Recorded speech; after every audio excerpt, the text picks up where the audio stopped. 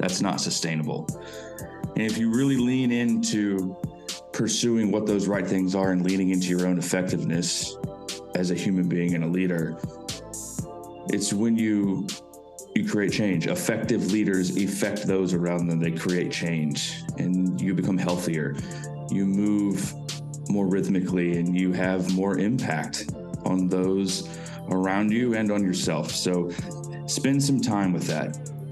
You're not going to find the answers today. You're probably not going to find the answers even next week.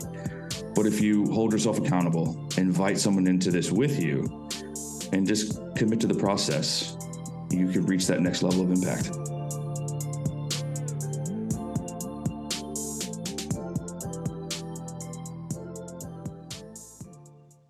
Well, hey friends, welcome back to the Stay Forth Leadership Podcast.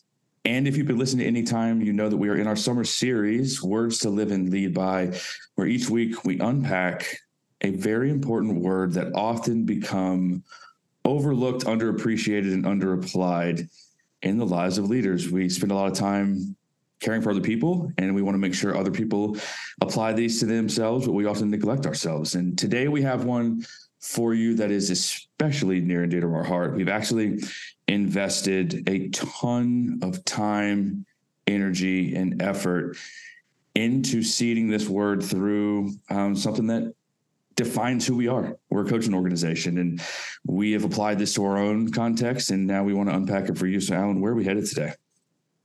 Yeah, we're talking about a word that I believe is one of the best leadership words out there. It is effective. And I think it is an underappreciated word. And I have been emphasizing it for the last couple years. And as you mentioned, we actually designed a full cohort around it. And really the question that we're asking is, how do we become effective leaders? And I'm going to define that here in a while. But I want to invite you guys into our fall cohort. We had so much engagement. Thank you for you guys who participated in the cohort. Some teams came in together and had discussions. In fact, I just followed that up with a trip down to San Antonio and did some coaching and some consulting with that team. It was just a phenomenal time. But we've got these 10 weeks that are oriented around this word and this question of, how do we become an effective leader? What's the process of that? We actually have 10 core skills that I believe effective leaders have to have. Great news for you listening is that you're not born with these things. You can learn these things. So if you are a hungry leader, you can actually learn to be effective. And so I want to invite you to sign up for that. We'll have the link in the show notes. And you're asking, well, how do I become effective? You can't do it without these 10 core skills. And these are skills that keep on giving. They're gifts. And I believe first they're a gift to us. As you said, Jonathan, we neglect ourselves. We forget ourselves. We're so busy being professional firefighters and putting out the fires in other people's lives and creating impact, creating income. And suddenly we look up and go, man, I don't know that I've been growing. I don't know that I've been applying this to my own self. And what's really important, you actually started with this phrase in life and leadership. Words to live and lead by. You're probably doing a lot of life this summer. You're probably listening to this. Hopefully as you're outside, maybe you're on a road trip, maybe you've just gotten back from vacation. And we want to emphasize that living piece, that you are not just somebody that leads through other people. You have needs, you have a family, you have desires and priorities. And we hope that you take the summer to reset those. But this fall, friends, that is time to reboot your leadership. And September is a great, great time to rebuild. This cohort, great news. We actually have 2 different opportunities for you to hop in to that. And so we're doing a Tuesday version and a Wednesday version of this. The effective cohort is your chance to learn these 10 core skills. Maybe you're just starting out as a leader and you haven't viewed yourself as a leader. Maybe you are a CEO and you are leading a very complex organization. This one's for you, friends. We're going to break this down in 10 weeks. Effective. Why do I care so much about this word effective? Well, I believe that we have overappreciated the word and overemphasized the word efficient, and we have underemphasized and underappreciated the word effective. Jonathan, I just think that if we could become effective leaders, then a lot of problems would take care of themselves. And I've waited long enough to define this. Let me give you my favorite definition of this is from the father of organizational leadership, Peter Drucker. Now, he impacted Jim Collins and so many other people, has deeply impacted me. But his definition of effective is doing the right things well. Doing the right things well. I believe the definition of efficient is often doing many things quickly. Doing many things quickly. You think about our society is pretty much wired for efficiency in that kind of from the Industrial Revolution, we're going to do a lot of things, and it really treats us like machines. Yeah, there are entire organizations that have like teams, and people's literal careers are efficiency managers. Which drives us toward what they call depersonalization, i.e. treating ourselves like machines. I mean, we even say that. You're a machine. Like we comment people on, they're a content machine. Well, nowadays, I hate to tell you, but the content machine is called AI. It's called ChatGPT, and it can pump out stuff. And so that's just one more example that if you head toward efficiency, those are the jobs that can be outsourced. But now what we're talking about is actually prioritization, discernment. And I would even say it's pretty easy to become an efficient leader, to do many things quickly, efficient, just getting it done. Again, like who wants to be a machine? Who wants to be a cog in a wheel? And that's a major reason for burnout, actually. And many times you will find yourself, if you are living and leading efficiently, you will find yourself hurried, pushing way too hard, but often bored by your work. Because we are not meant to be machines. We are not meant to be human computers, a brain on a stick. But if you think about effectiveness, that's where it comes in. What is a goal that you have? What is a dream that you have? What is the culture that you're helping to create?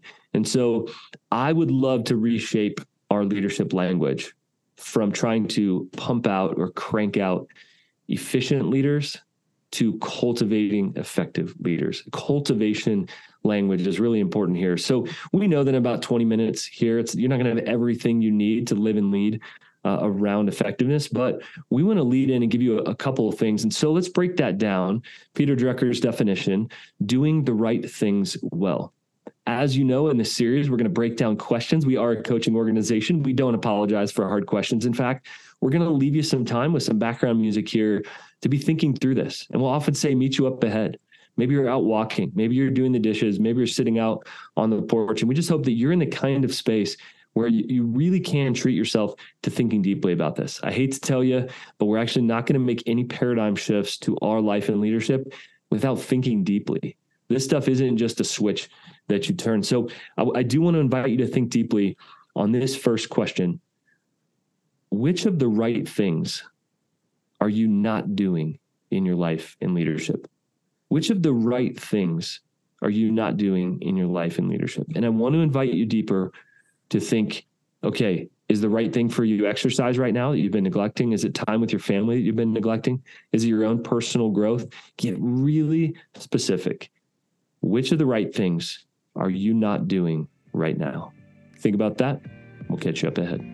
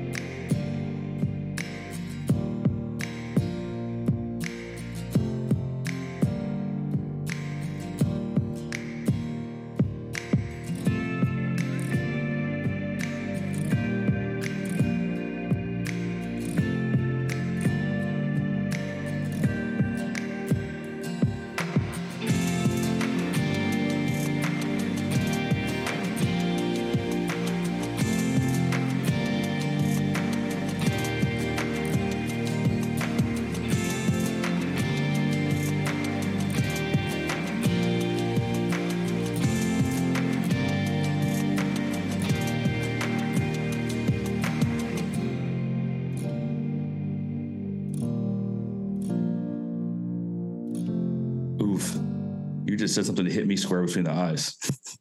Uh-oh. I literally was in my counseling session and talked about how I've been out of my physical health, like regular. And I know that it's like, that's the right thing. That's the catalyst for everything else I do. And when it's off, everything's off. It's interesting, Jonathan, because I've heard several people talk about that in terms of relationships in the summer. Talk about that in terms of the routines in the summer. And if you think about it, like that's why the summer is great, is because it's different. And that's why the summer's hard, because it's different. And so sometimes we find this great routine and then we snap out of it in the summer. I personally have been eating a lot the last few weeks, and I've been celebrating. I've been in a mode, right? There's feasting and there's fasting, and I've been in a feasting time. I've been with some of you clients, coaching clients on the road and with some teams. And you guys have taken me to some amazing restaurants, and 0 of you took me out for the famous salad that you had in your city. And all of you took me out. Oh, go this place. What about this? So I'm so grateful for the hospitality. And sometimes I would wake up the next morning to exercise just out of pure guilt. Like, oh my goodness, what did I eat last night? And so here, come to my city. Let me take you to my favorite lettuce place. Said no one ever. So I'm in that same kind of space where it's like, oh man, staying up late and not getting the normal sleep that I do. Sometimes there's just an extra level of laziness in the summer. Relational disconnection.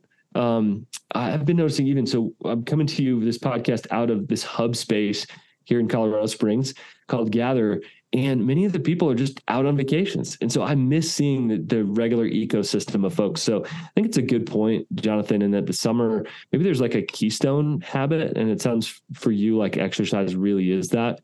For me, sleep is such a keystone habit. If I'm going to do the work that I'm invited to do and called to do, relationships, is that it for you? Some people's physical health and actually eating and their rhythms there. Sometime it's your personal growth. And you're saying, hey, I haven't been listening to this podcast. I've been journaling. I haven't been in my right side up journal. Haven't been, you name it, what that is. And so we just kind of want to start these conversations here to say, Jonathan and I are human. And there are things that are missing in our lives. And there are things that we're sort of treating ourselves to. And so this is a great chance for a reset this summer. So again, we're going to move on from what are the right things that you're not doing over to that second part of the definition. If effectiveness is doing the right things well, my guess is that some things right now are suffering in your life or leadership. In other words, you're doing some things poorly, and that's having an impact on other things in your life. So this second question, we want to focus on the second part of the definition. What things are you doing poorly right now? What things are you doing poorly right now, and why? Take a few minutes to reflect on that, and we'll come back and close this out.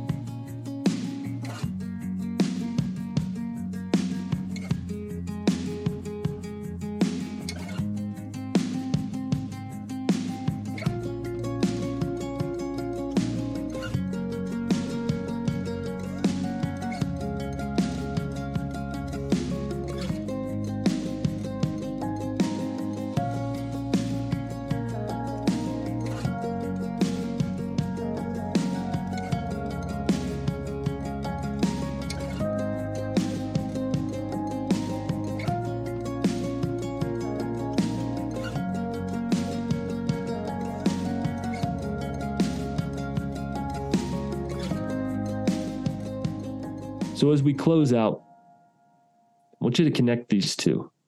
If doing the right things well is the invitation here in this episode and today, maybe you journaled about those things. Maybe you said, I'm not doing the right things right now, and here are the things I need to add. Maybe the hard question was the second piece. We said, I'm doing these things poorly right now.